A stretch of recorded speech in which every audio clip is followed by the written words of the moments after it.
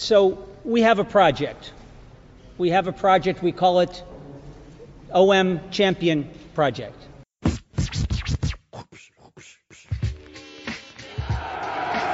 de Pelé vers Tapin qui dévie habilement vers Chris qui reprend et but fantastique de Chris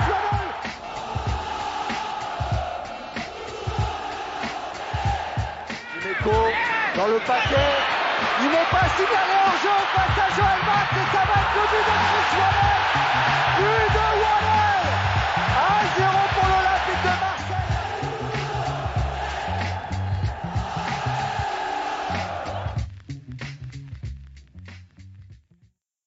And welcome to the Marseille View. My name is Stefan and I'll be hosting tonight, back in the host seat after a week out, and my reliable colleague Ben taking over. Ben, you're with me tonight. How are you? Very relieved to be out of the hot seat. That was an experience. Well, you did really well, but it also sounds like you got your smoke alarm fixed as well. Mate, it was frustrating, and I knew that would play part, but I've been in France for 3 weeks for Christmas, and I got back and it was beeping, and then you know how you're like, oh, it's just a battery. I tried pulling it out, and then I saw it's actually plugged into the mains. I was like, oh shit, I can't do this. So I spent 3 days climbing up the walls, waiting for the agency to send someone round to replace it. And effectively, it wasn't the battery that was bad. It was the fact that it had gone past its expiry date. It was 10 years old, needed replacing anyway. But anyway, yeah, glad you're back in the hot seat. Well, that would have driven me mad, I have to say. So I do feel for you. It sounded awful. Yeah, it's good to be back, actually. I got quite a lot to talk about today. So it's kind of last minute decision to podcast. So just really because there's been so much going on in the last week. And it was a good game at the weekend as well. So why not squeeze one in, we thought. So it's just the two of us tonight. But what we're going to cover is Sunday night's game against Lille, which is obviously a big game. And plenty to pick out from that match, but also quite a bit going on around the Mercato. So we're going to talk about the new signings we've had. So we've brought in 2 new signings, Bakambu and Kolasinac tonight. He just signed tonight. So we're going to talk about them, and maybe if we get some time as well, we'll talk about Amavi's departure and maybe some of the other rumours that are going around as we kind of come to the end of the window.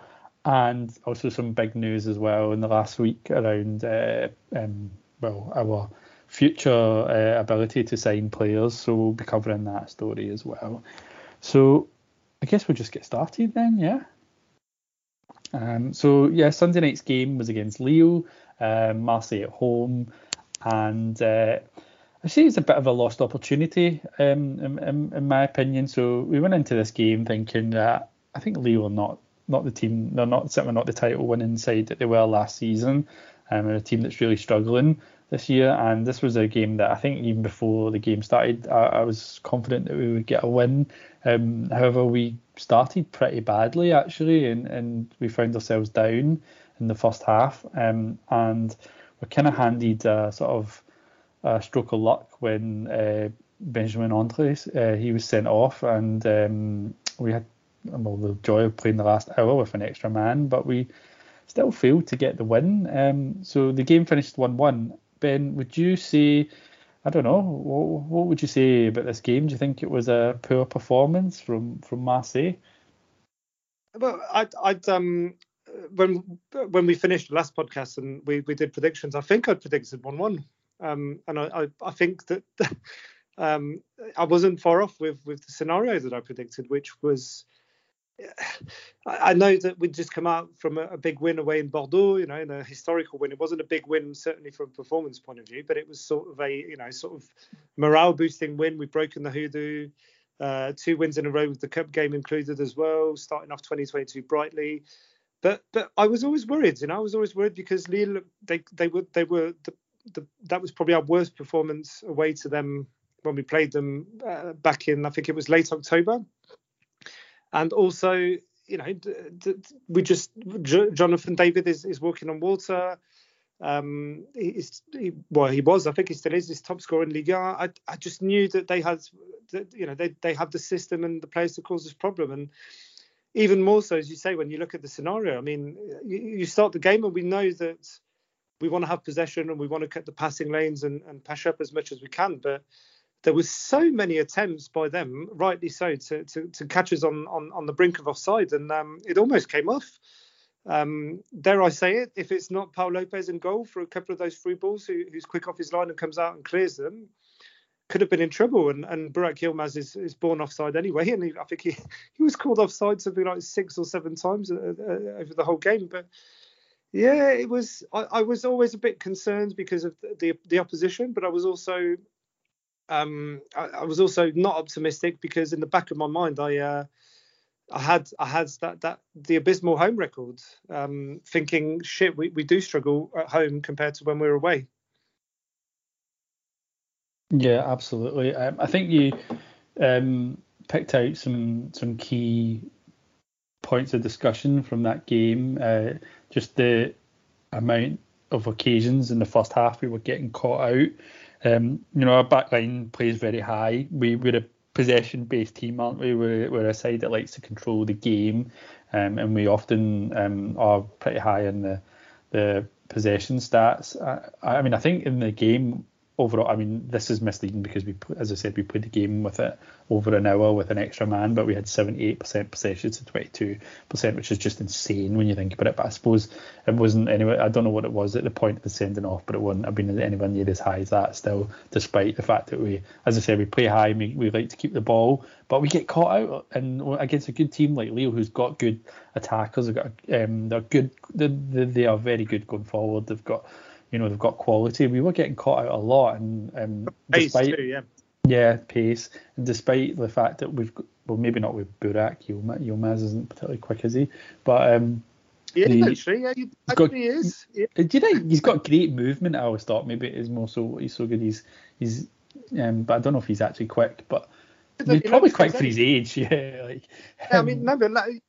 we laugh about it, but last season he scored lots of goals where he's on the shoulder of the defender on the offside trap, and he outruns the defender, and he's just for his age. It's spectacular though. It's like guys like, it reminds me of, it's a different style of player, but there's players like Filippo Inzaghi, for example, was like that. He was just like, I didn't really like the player that much, but his movement, they're hanging on the defender, it's just hanging on the shoulder, waiting for that through ball, and he knows that he'll either out-muscle the defender or he'll beat him on the acceleration. But yeah, we almost got caught out, and then ironically we concede from a fucking corner, which was very poorly defended, wouldn't you say, that corner?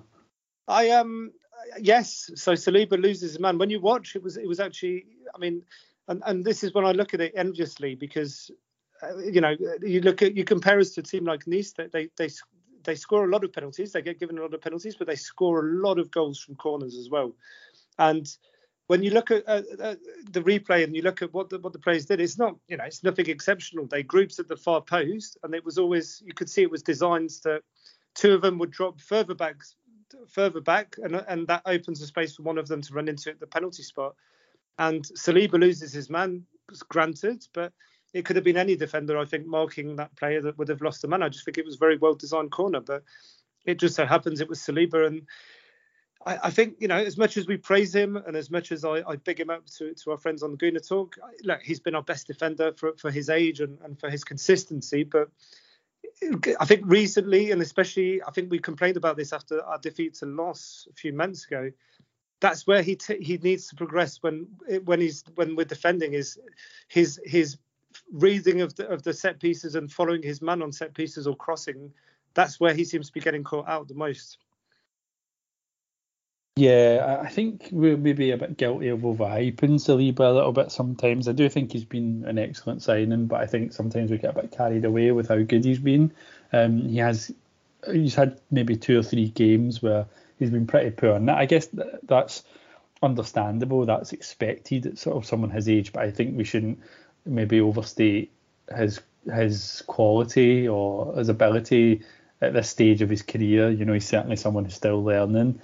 And I think maybe like for us that are watching it every week, we're kind of, our opinions of him each week are maybe a little bit influenced by just our sort of general kind of happiness about having him in the team right now. But like, for example, I was talking to my brother recently, he's not really an OM fan, but he does follow them a bit and watch them, and he kind of gets into them every so often when he likes the kind of coach or the style of football they're playing. He's not really like a proper fan. And so because he likes Sampali, so he's been watching him this season, and he was like, I don't like that. I've seen that guy, that Saliba. He's like, I don't actually think I think he's a bit of a weak link in the team. And I'm like, what are you talking about? But he's got a point, right? Because there's certain games, if you don't watch all the games and you watch certain games, you could easily watch him and think, actually, that guy's clearly lacking in experience and is making a lot of mistakes, So I think that sometimes maybe we get a little bit carried away, we overlook some of his flaws. Yeah, he's one of those players where you could easily pick out some amazing highlights, like his last-minute tackle on Mbappe in the PSG game, and he has those sort of Hollywood moments, and he's quite physical, and he bullies plays off the balls, and he's technical as well. But as you say, if you were to watch the bad games, you would think he's damn average, because away to Galatasaray, for example, and at home to Lens when he didn't have a great game that night. It's just, if you were to watch his best and worst highlight reel, there's some great moments in there, but the ones that are bad are actually quite bad. But let's be honest, I think you've got to put in perspective. He's in a 3-man defence. We know Sampaoli is a bit odd. Let's not lie. The role that him and Luan Perez are being asked to play is quite hybrid, where they tend to actually get forward quite a bit. And Saliba's excellent and quite bluffing when you look at like his passing stats into the going forward and even in the final third, and the number of progressive runs he tends to make. But actually, yes, when you narrow it down, as you say, because we watch him like week in, week out, we can also see the areas where he needs to improve. But look, I feel like we're focusing on him, but at the end of the day, that's not why the result wasn't positive the other night. And I think actually, if we bring it back to the game, I mean, the key, the sending off was a godsend for us, because Renato Sanchez was pulling the strings in midfield. He was just running riot. I think Camara he had his hands full a bit with the runs and people trying to break forward from midfield. But Renato Sanchez he was on one. He was flawless technically. He was dribbling. All of his first touches seemed to come off. And when the sending off happened, it really enabled us to obviously take him out of the game a bit more, because there was one man down and he had to probably focus a bit more defensively. But this is when you look at it and you go, yet again we dropped points. 11 against 10 men at the Velodrome, and it's not even 11 against 10 men for the last 10 minutes. Against Metz it was the same. It was for over an hour, well, almost certainly over one half of football. And it's like it's almost a hindrance to us when a team goes a man down, because I think that might be something to do with the way that we play. I think we're the kind of team that it's probably easier to play against if you're a man down, because of the way that we're set up. We're just going to pass the ball around from side, get to the other half and pass it from side to side and hope for an opening. But if you know you're a man down, you're just going to park the bus as much as possible and make sure that more so the middle. Exactly. So it's actually possible to defend quite well when you're at a disadvantage when you're playing against a team like us, because we don't allow teams to kind of spread themselves out, come forward and open spaces up. We're kind of playing into their hands as such, with the kind of the system that we've got, I feel. So it's not really surprising. I kind of did think when we went a man up, that I thought, do you know what, actually I still don't think we'll win this. I think we'll struggle to get 2 goals. But yeah, like, you're quite right. I mean, we're focusing on a bit too much on the defence. And you can think about this game as there's the first half an hour and then there's the rest of the game, really. And the rest of the game, obviously, is a different game because of the situation changes so much. But we really didn't capitalise on the advantage that we had. Although we had lots of the ball, we weren't really creating great opportunities. And seemed that it was only until the very end that we actually looked like we might get a second goal. So it was almost kind of like, I don't know if that's just because like the opposition team starts getting tired and making mistakes or panicking, but up until the last 10 minutes, I thought 5-10 minutes, I didn't think there was any chance we might nick one. What do you think? Well, even before that, even when they would, I think you do have a game of two halves, as you say, but I think it's not even two halves of the before and after the sending off, because even towards the end of the first half, even after going a man down, they had the best chance. They had was it Bomba or someone who had a decent shot? Paul Lopez came off, and then they had the two best chances. There was a really good cross for Yilmaz at the far post, who was yet again unmarked, and Paul Lopez is, he moves really well across his line, and he's just there and spreads his body well and keeps the ball out of the back of the net somehow. But it's even. Yeah, I think it's a game of two halves, but actually two proper halves of 45 minutes, because even when they were a man down, we were still not only struggling to create, but they were still getting the better of us because they were still playing on the shoulder, and we hadn't quite yet adapted to sit a bit deeper, which we ended up doing in the second half. But I think we're also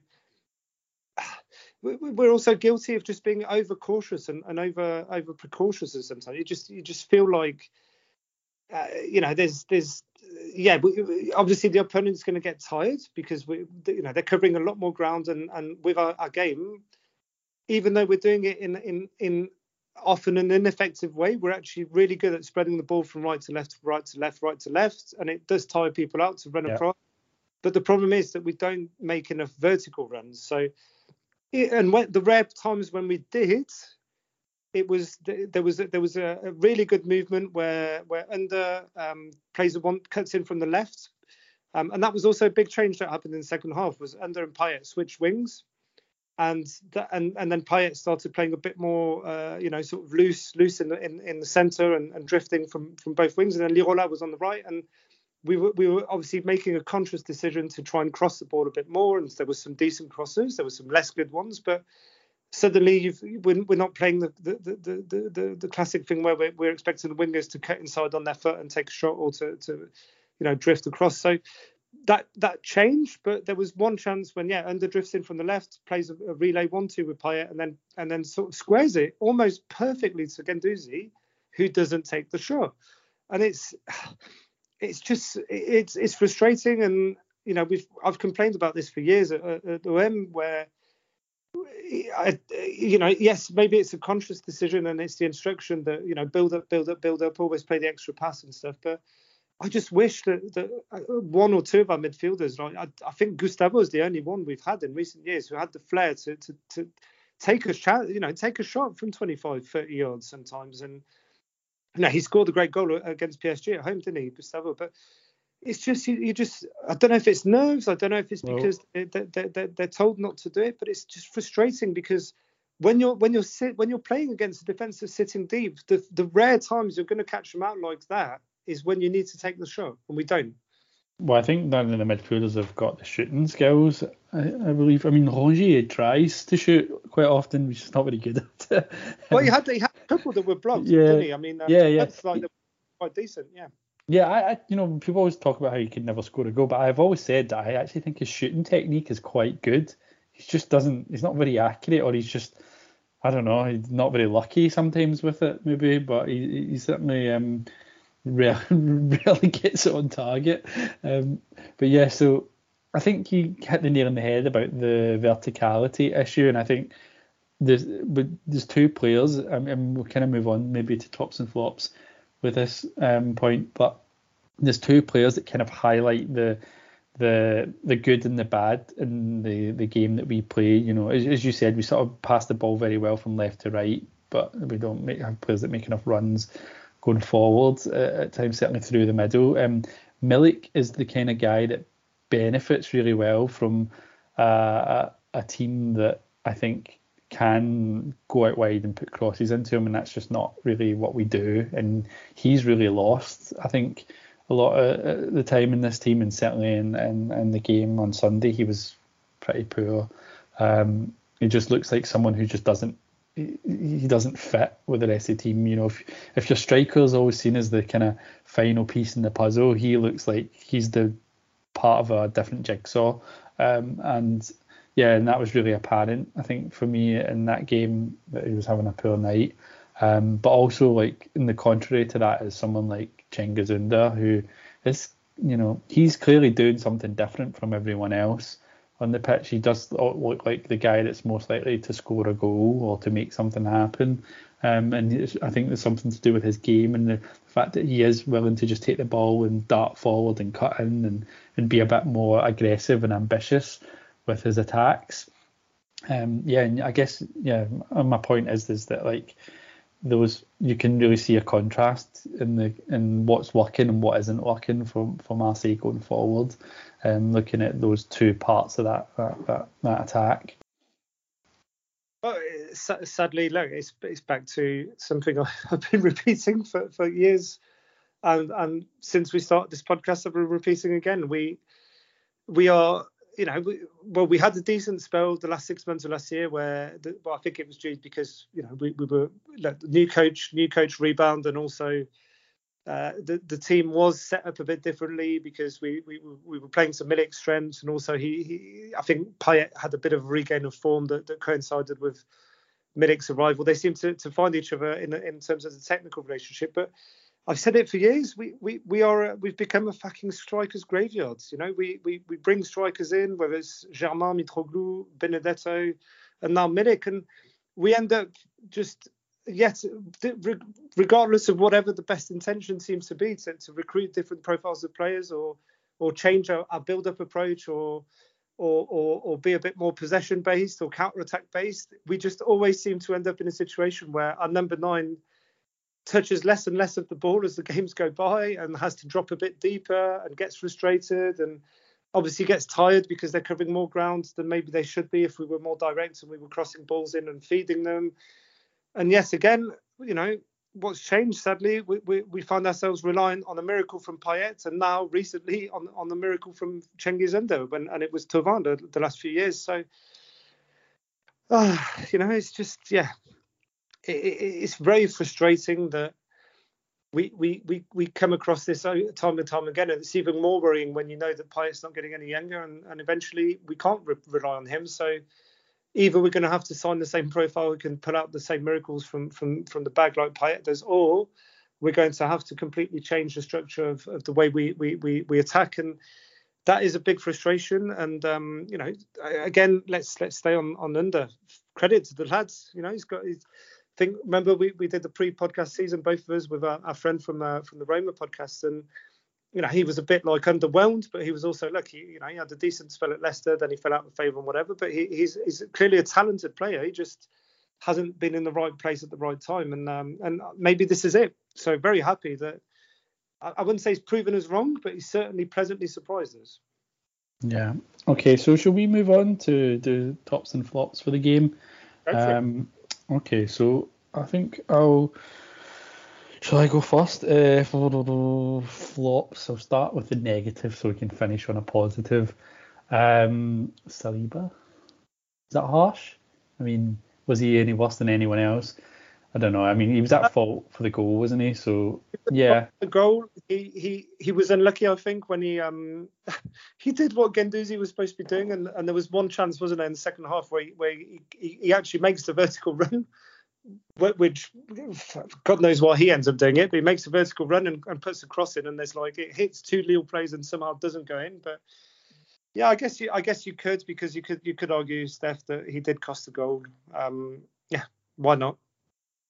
Yeah, maybe a bit harsh, but yeah, I'm just trying to think about who was kind of whose performances, I suppose, were essential or crucial to the outcome of the game. So maybe him, and maybe Milik. As I said about Milik having a poor game, just things just not working out for him in that game, and just clearly looking disjointed, or the disjointed part of the team.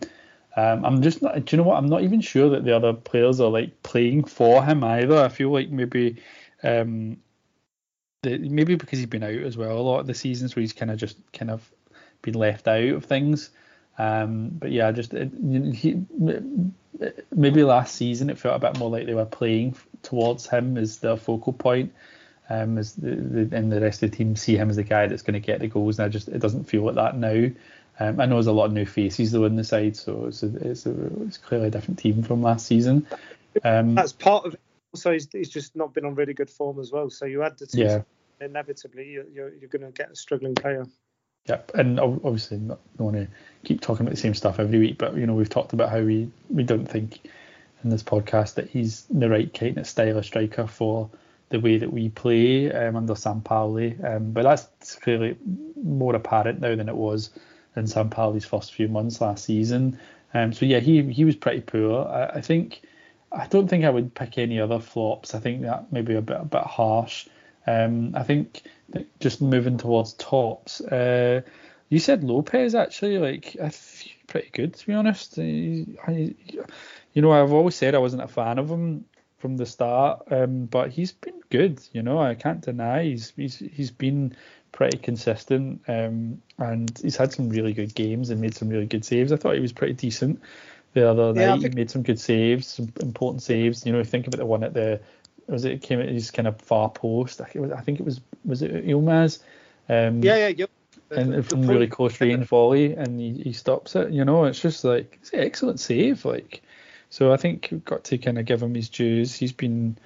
It's interesting to praise because Alex and I have been we praise his distribution. We praise the sort of impact he has on our build up and building from the back. But yeah, it's nice to and imagine you're not one of his critics, but you're one of those that was on the fence thinking, this is all well and good, but what is he really worth as a goalkeeper? And actually, he proves Sunday night that he is a good goalkeeper as well. He's not just a good sweeper keeper. He does have it in him, and he's on form, and I think it contributes to the good saves that he made. But it's nice to be able to praise him for his actual goalkeeping ability.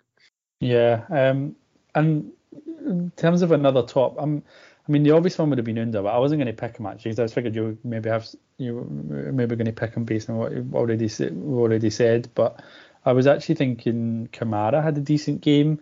I know he didn't have a great game, but I thought he was pretty good, and I think at times I see why that clearly the other clubs will see a lot of quality in him. I think he's actually been all right the last few games, maybe because he's aware that he's been watched. You're quite right. Renato Sanchez was completely all over us in the first half an hour or so. He's just a different level. But I thought for the most part, Kamara had a pretty good game. At least he was one of the better players on the pitch. So I think I'll pick him. He was second half. Yeah, you're right. I would say I would have put him as a flop. And I think we'd put him as a flop if they hadn't gone down to 10 men, because I think Sanchez would have continued to run riot. But in the second half, I agree with you. Actually, he was quite decisive. I remember 2 or 3 times he actually runs up and wins the ball back pretty high up the pitch for us 2 or 3 times. Yeah.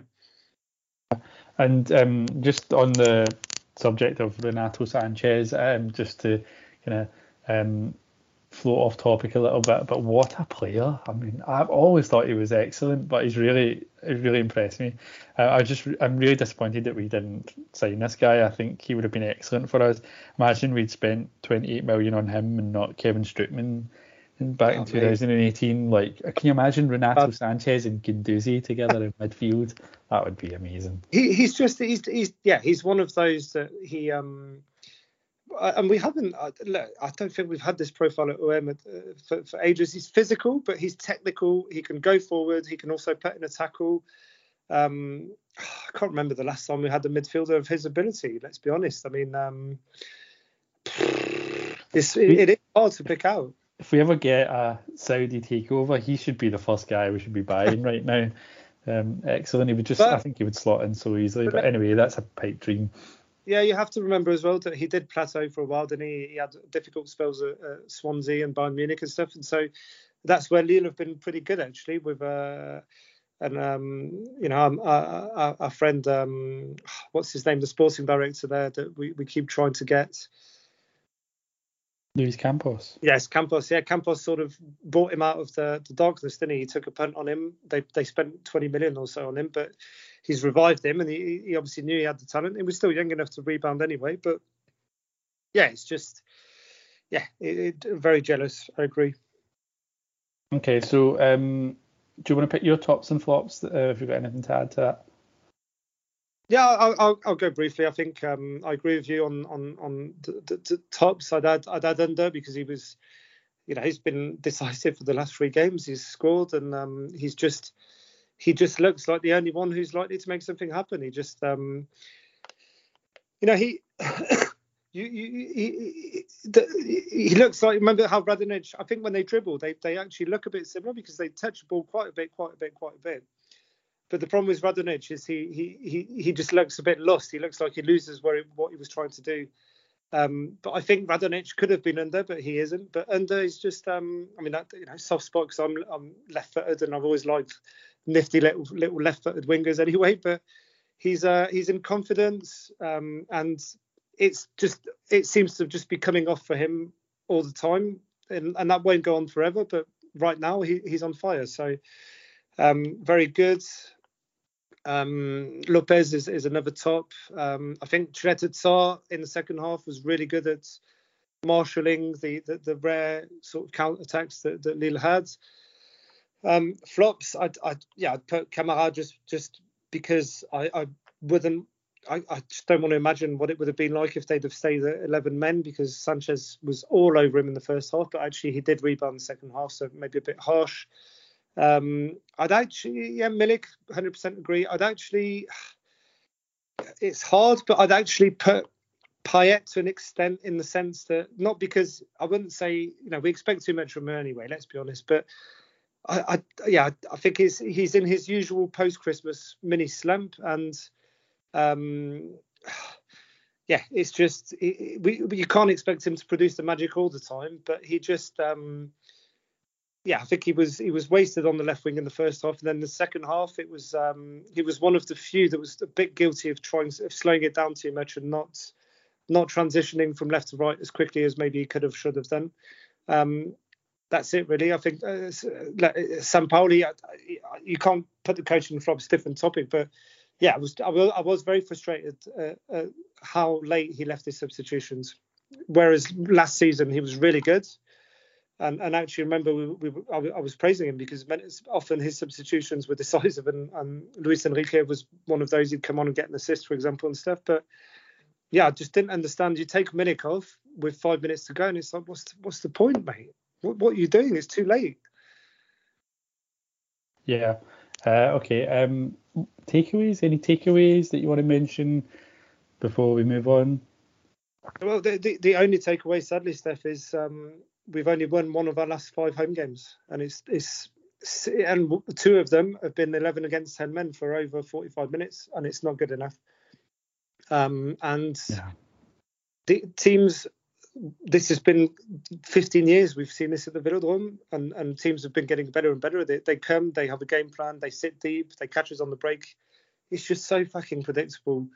And even though in previous years it was a bit lackluster and you'd always have a doubt because we weren't necessarily as dominant, but when we're as dominant as we are, we just need something extra. We're missing that little X factor. We're just missing, yes, a bit of luck. Let's not lie, because there's chances that Jerson volley, for example, was very close. I'd actually put Jerson in the tops actually while we're on it, because I think he's been on a good run recently of form.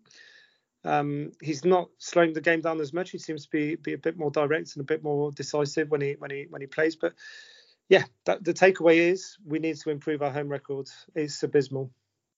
Yeah, I was going to say the same things. I don't really have anything to add other than that I agree. Yeah, the poor home form is clearly the takeaway that maybe need to think about a different tactical approach for home games. Because I think teams have figured this out how to come here. Yeah, 18 points drops at home. It's just not it's embarrassing. Yeah. So on Saturday, actually, we've got our next game, which is a pretty tough one against Lens, who are not an easy team to play against, and it's in Lens. So I think that we can expect to lose some points as well. So right now we're sitting third, but we've got a game in hand. So I think we're 2 points behind Nice in the table. So if we won a game in hand, we would go second. But that game in hand the next game is against Lens. So you can imagine that we might fail to take advantage of that. Lead. And the game in hand is against Lille. Lyon. Yeah. So we might lose that that luxury right now, if you can call it that. Predictions for the game against Lens. What do you think the score is going to be? I'm more optimistic than I would be if it was at home, but I'm honestly the form we're in and the form they're in, they've sort of rebounded a bit because they lost like 6 games or something, or they failed to win in their previous 6 games prior to Christmas break. I'll take a draw. I think 1-1. I'd sign for that. But you never know with him. With our away record, we could sneak a win. Yeah, I mean, they did lose a couple of games, didn't they? Like before Christmas, I think they lost against Nantes, is what I remember. And who did they lose against? Nice. It was Nice, wasn't it? Yeah, so they've kind of dipped a little bit, but I don't know. I mean, this is New Year now, so we've had a break and they've won the first couple of games back, haven't they, Lance? So I think that they're going into this pretty confidently. I think we'll lose, to be honest. I think we'll lose 2-1, maybe. I think they're possible. We seem to always struggle against them. And Fofana, if you think about what Renato Sanchez did to us on Sunday, Sekou Fofana I can see him giving us problems. In the same You've taken the word right out of my mouth. I was going to say exactly the same thing. But I think just because we're solid and we have this mentality of not losing, I think it'll be a 1-1 draw. I don't think we'll lose. We'll see. I predict 1-1 again. Well, I'll take that. So with that, we'll move on to the next bit. So it's the Mercato. We've been pretty active, actually. So we've brought in 2 new players. So not even a week ago, just a few days ago, we signed a forward. We signed Cedric Bakambu, who I think some of our listeners will remember he used to play for Sochaux quite a number of years ago. And I think he was kind of big, but a decent prospect, wasn't he, for the French under-21s. And kind of, I think probably most well known for his time in we were linked to him at one point. Most well known maybe for his time in Spain at Villarreal, where he did pretty good, and sort of became a bit of a household. I say household names maybe a bit generous, but he became, regarded as a top striker really in Europe. Maybe not a world class striker, but certainly a top level striker. He's got a pretty good goal scoring record, actually. I've been looking at it, and he's scored goals at a decent ratio wherever he's went. But he's been in China the last few years, and although he's been scoring goals there, you would expect maybe. He's 30 years old, so he's not exactly like completely cooked or anything yet. So I'd like to think that he's still got a year or two in him at top level, but it's depending on whether or not he is at the top level, can get back to the top level after playing in league of less quality. So he comes, I think, on it's a 6-month deal, isn't it, initially? Nice, 18 months. 18 months, okay, so that's interesting. Now, I'm not sure whether this deal means it was kind of preparing for a possible departure of Milik, or whether this was just about shoring up options on the left side of attack. A bit of both, but Longoria has come out and saying no way. We worked hard to get Milik. We're not selling him now. Is that true? We'll find out. You know what? On the free, we don't know the full wage structure, but seemingly he's nowhere near what he was earning in China, which was something ridiculous, like 200k a week or something. Who knows? But it's just, it's a kind of signing. He's 30. Trust in Pablo. How many bad signings has he made? Not many. Free transfer, even if he manages 5-6 goals between now and the end of the season. But I think it's more about, imagine he actually comes into the collective. And I remember watching him at the time, and I've always found a bit of Tuafiru Maulida in him, like one of those, not very prolific, but one of those hard-working strikers, is physical and can take a chance in the penalty area, but also is quite good at drawing defenders and messing them out of duels and stuff. I think more Niang, no, just mainly because he plays on the left. But I don't know. I think he's a bit better than Maolida, no, technically, is he not? But again, I think if we would set expectations, come on. Yeah, I mean, I'd be happy if he has anywhere near the impact Maolida had when he was here. I'd be happy. Of course, and I don't expect him to have the impact of Niang at the club, especially not in the way that he's brought in, as a kind of short-term fix, isn't it? Yeah, I think, to be honest, I think it could be a pretty decent signing. Actually, I'm quite okay with it. Actually, it's a January signing. I think it's a interesting signing. I think we need more goals in attack, and I think he's someone who's capable of scoring a decent amount of goals. He's not going to be a 25, 30 goals a season kind of guy, but he's certainly a guy that could chip in with 10, 11, 12 goals a year. I think the question is whether or not how fit he is and how able he is to adjust to playing back to a high level again. He's already in first team training, so they don't put players in first team training if they need a fitness. So I think he did say he's been keeping fit with a physical trainer, a personal trainer, and all of that. And if he's in first team training, it means that they tend to, they mean to involve him pretty soon, especially with the absences we have. And for all we know, who knows? Maybe we'll have more COVID cases this week, but I think they will involve him. Again, I think the question for me is he going to play on the left with Milik, or is he going to replace Milik down the middle? That's what we will come to find out. I think he'll play on the left because we're pretty shit on the left sides at the moment. But he brings something, doesn't he? Because he's not he's not a Conrad or an Enrique. He's a bit nifty, a bit pacey. He's more of a bit of a beast man, a bit of almost a second target man that can maybe. And we say on the left, look at what happened on Sunday. Our players just change. Apart from Milik, every player that plays on the wing tends to drift to the other wing or to drift centrally at some points and stuff. So I think we'll see him across many of the roles in attack, and depending on what the game demands. Yeah. Okay. So we'll move on to our second signing. This one happened tonight, actually. I mean, there was rumours that, for the last few days, week or so, that he could be coming, and then yesterday it kind of sort of spiced up a bit last night, that the rumours that he was in Marseille.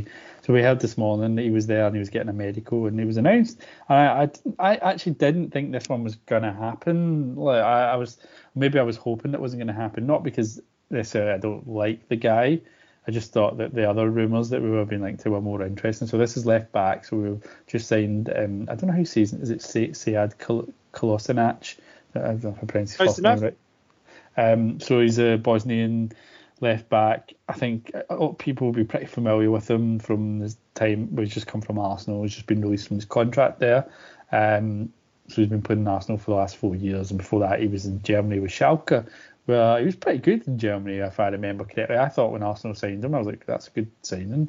But he's been pretty poor from what I don't follow Arsenal. I'm quite open about that. I don't watch a lot of English football, but from what I've read, he's not done very well at all in England. So Arsenal fans look pretty pleased to have gotten rid of him. So for me, as I said, I've not been following his time in England, especially not lately anyway. And as I said, I've thought he was decent before, but I don't think I don't really see how this is an improvement much on the player that's just departed, which is Jordan Amari, which we can come to after. For me, this just seems like there's a guy who's a name and he's available for nothing. Let's get him in. And that's kind of how I feel about it. But hopefully he proves me wrong and he turns out to be a very good signing. I would just say that Arsenal fans will probably, I don't know what they'll think about me saying this, but I would say that generally people don't sign for a club at Arsenal unless they're pretty decent, right? Personally, I think that Arsenal, I've always thought, they've always got some good players. They're just not a very well run club over the years. So I mean, perhaps he does have the quality to make a big impact here, but I don't know. You follow Arsenal, so you can maybe say a bit more about what his level is actually like now. Hopefully I can. No, but I do. Look, you've got to remember he's been there 4 years, right? So he was there. He joined Wenger's last season. Arsenal were already in a mini sort of transition. Wenger leaves, Emery comes in. Again, it goes well for a few games, then it doesn't go so well anymore. He loses his spot, and then Arteta. And I think the one thing that I can say is that is he a great left back? No. Is he amazing? No. Is he good? Is he professional? Is he committed? Yes. And I think the main thing that I'll remember at Arsenal is that he's extremely fit and extremely sort of focused. So He's very aggressive, isn't he? Like he's got a kind of aggressive style. You know, there's the whole, obviously, the whole off the pitch stuff where he defended Mesut Ozil and saved him from getting mugged. But you know, that's the type of thing that obviously is going to resonate with the Marseille supporters, with the FC Grinta and all of that. Yes, good mindset, good character, okay. But he's when he played for Arsenal, he often, I remember, played in a back five, and he was the left wing back, and he can cover shitloads of ground. He's always been very fit.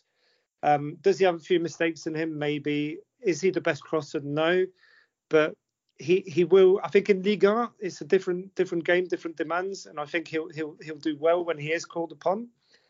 And I think, secondly, everybody knows my dislike for Jordan Amavi, but you can't compare. I mean, you're getting rid of a Dosser who's been quite happy to for whatever reason. Maybe the coach didn't want him, or maybe he's a dick, whatever. But we had someone sitting around being useless on 300k a month, who clearly, despite one decent stint with us for a few months under Villas-Boas, has been shit the rest of the time. Has got a bit of a dickhead's Rakai, little thinks he's better than he is mentality, and you're replacing him with someone who's a Boston international, who's played in the Premier League, and who's who's someone who's committed and will bring some professionalism, will bring some commitment, will bring a sort of Alvaro fighting spirit to this squad. And I don't think you can complain. Come on, it's.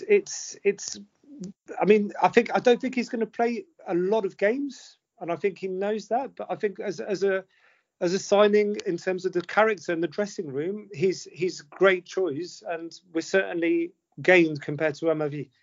He's clearly, I think, going to be the backup for Luan Perez, I believe, because he's quite a versatile player, isn't he? Kolasinac can play in central defence and stuff. Yeah, but and I think that's something that Amavi couldn't do, and that's what Sampaoli wants right now, is someone who can play as a sort of left centre back stroke left wing, wing back when we're going forward. And I think Kolasinac maybe fits that role better. He's a bit more versatile than Amavi. So yeah, that's the kind of role I see him playing there, in the Luan Perez role, and not on the kind of sort of left winger stroke wing back Conrad, Luis Enrique role. I don't see him doing that, because I don't think. I mean, maybe he'll get tried in that, but I don't think he will be. That I struggle to see him being the solution there. I don't think he's technically good enough or creative or to do that role. Not that the others are performing swimmingly either, but yeah, I just don't see it. I think he can. I think he'll probably be the left side Lirola. I think he'll play the Lirola role on the left. And yes, you're right. You're right. He can play that left centre back position, but I can't recall seeing him there very often for Arsenal. First of all, and second of all, yes, well, I think he's more capable probably than Amavi of understanding that role and playing it. I'd rather he didn't. That's where I think his limitations would appear and would be exposed. So I think because of his physicality and because of his ability to cover the ground and really be like 100% sprinting for almost 90 minutes, I think he could be the left side Lirola, and I think that's probably part of us trying to increase the versatility on our left side. The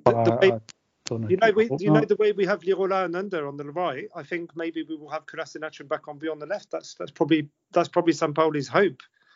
Yeah, but I hope not, because I think that as we talked about the game earlier on, I think we have a real problem with creativity in the final third, and I think if he takes that spot on the left, I think he's taken away that from a more creative player, and I think it will just leave us being more impotent in attack.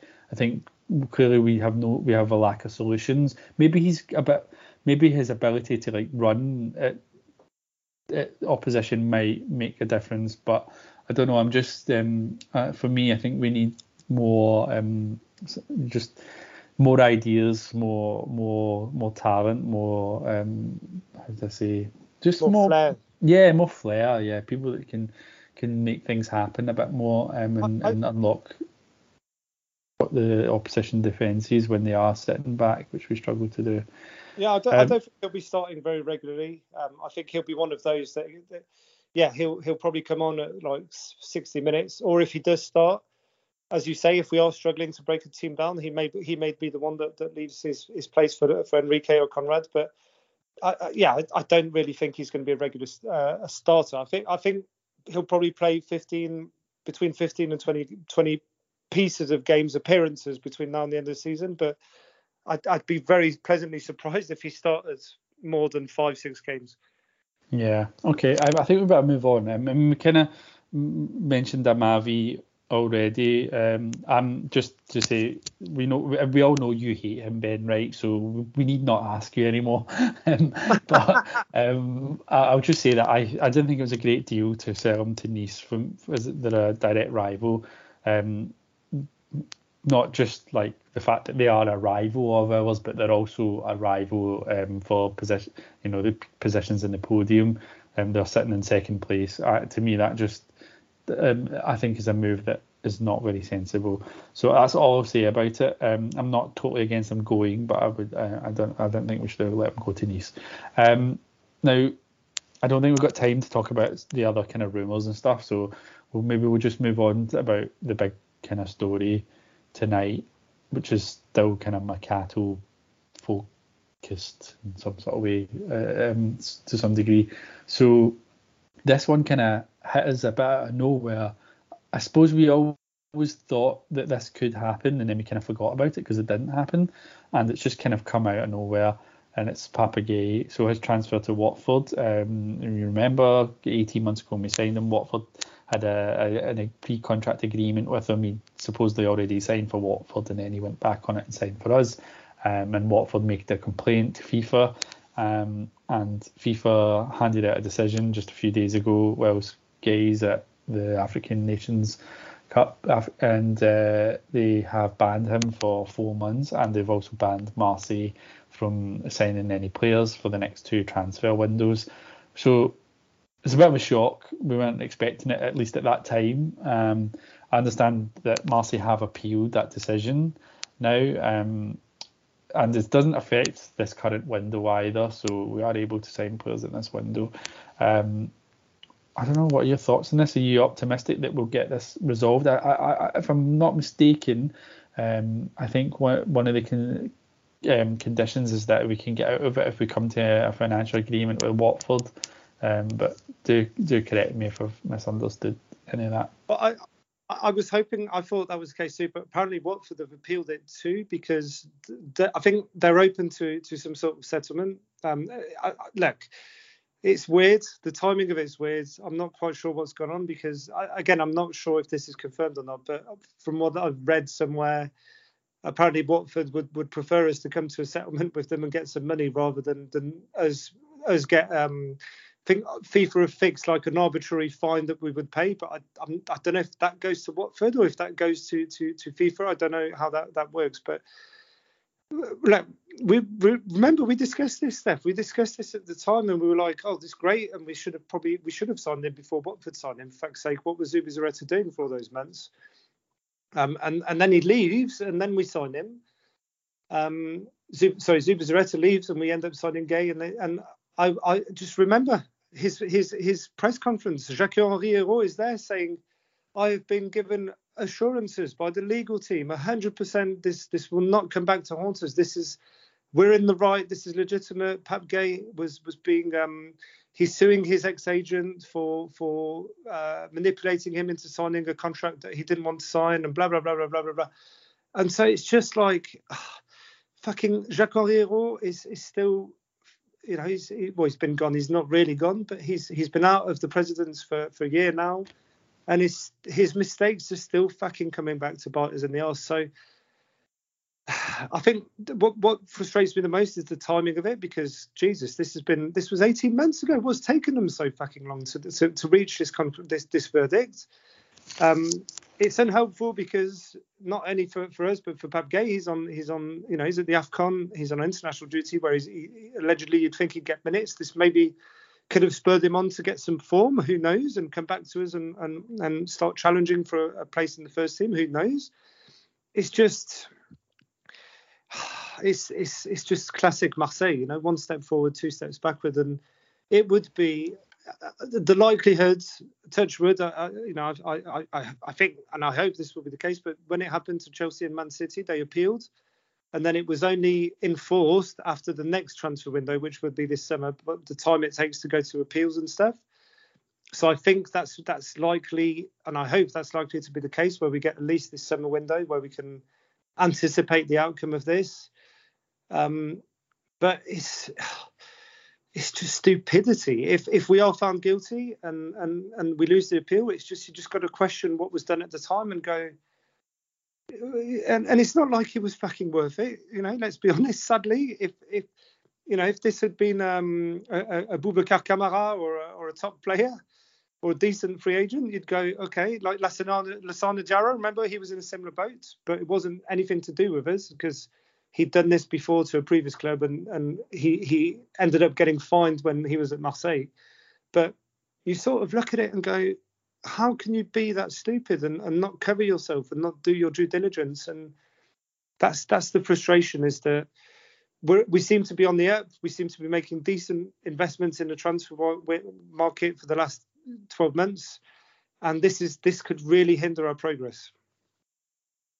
Yeah, it's pretty shocking news, and I think as catastrophic as it sounds, actually, the more I thought about it, though, I thought if we manage to keep the players that we've got, which is very unlikely, and we've got a number of players that are coming to the end of the contracts, players like Kamara, Chaleta Sarr eventually, who will probably be sold either this window or the next one. But if we were able to keep them and get them to sign some sort of short-term short-term new contracts, and by some miracle could keep Saliba for another season on loan. So basically what I mean is, if we can keep the squad that we've got, I actually think we've got a pretty solid squad. I'm looking at it and I'm thinking, this is the best squad that I can remember we've had for years, probably since Deschamps was the manager. I wouldn't say it's the best team we've had, but I think it's probably the best squad we've had. It's just, we've got players in every position, you know. And if you think about it, we've actually got some pretty, I mean, maybe they didn't do that well for us, but the players that are on loan are actually pretty strong names as well. Like, I mean, obviously a lot of these players aren't coming back. Benedetto apparently just about to join Boca Juniors. Kevin Strickman I think he'll be a contract, will he not? Hopefully. No, he's got another 18 months, so oh god, so he right. But anyway, in Amavi's needs have got an option to buy. But there's loads of players, Peran, Radonic. They're actually the players that are out on loan. They're good enough to be squad players, you know. As well, if we're in a crisis, we've got players, and we've got young guys like Ben Seguir, someone who might be able to step up. But should we not be able to sign players, you know, we might be able to draft in some young talent. So yeah, I think like it potentially isn't catastrophic, but I think the key thing is keep whether or not we keep the players we've got. Like if we lose Saliba, Chaleta Sarr, and Kamara, then our defence is really in a mess. We're really like going to have to rethink the whole tactical setup, and we're not going to be able to bring in players to make up for that. I mean, Alvaro Gonzalez might be going this window. There's been talk about that. Like, so that's a bit of a worry. But if we keep the players we've got, then I would quite happily see this squad with no additions for the next a year or 2 years, however long, till we're actually be able to sign players and have no arrivals for the next couple of windows. I think actually we probably might be better off that way anyway, because a lot of new players come in the summer, a lot of young players in the squad. They need time to settle in. I think we might actually turn out to have a great side, but that is a very hopeful way of looking at things, and it's probably not how it's going to pan out, is it? Let's face it. But on a positive note, I did read that Boubacar Kamara post game's comments saying that he hadn't ruled out the possibility of staying at Marseille, so you never know. But he said that's what he said. So he said nothing's off the table. So who knows? Let's just hope. I agree. Hope we get a deal for Saliba. I agree with you. I think that I think, as I said, if we've appealed it, so it's suspended, and Gay can play again in the AFCON anyway. But if the appeal, like it did with Chelsea, ends up taking place after the next transfer window, if we do get Champions League, I trust in Longoria to anticipate the eventual ban, as we know that it's likely to be enforced, and to as you've said, I think we need one more window with a bit more money, that Champions League money, to keep a Saliba for next year's season, and buy 2 or 3 players, top quality players, that are then can cover 2 years without any new arrivals, or certainly 18 months without any new arrivals. And it may be a mini godsend for us in the sense that whilst we've been making decent choices on the transfer market recently, we are also capable of making fucking shit ones. So if we get it suspended, we do a good window this summer, and then we have to wait 18 months before we can sign more players for the next window. If we get it right this summer, it may be not as bad as it could be, and I agree with you on that. Yeah, absolutely.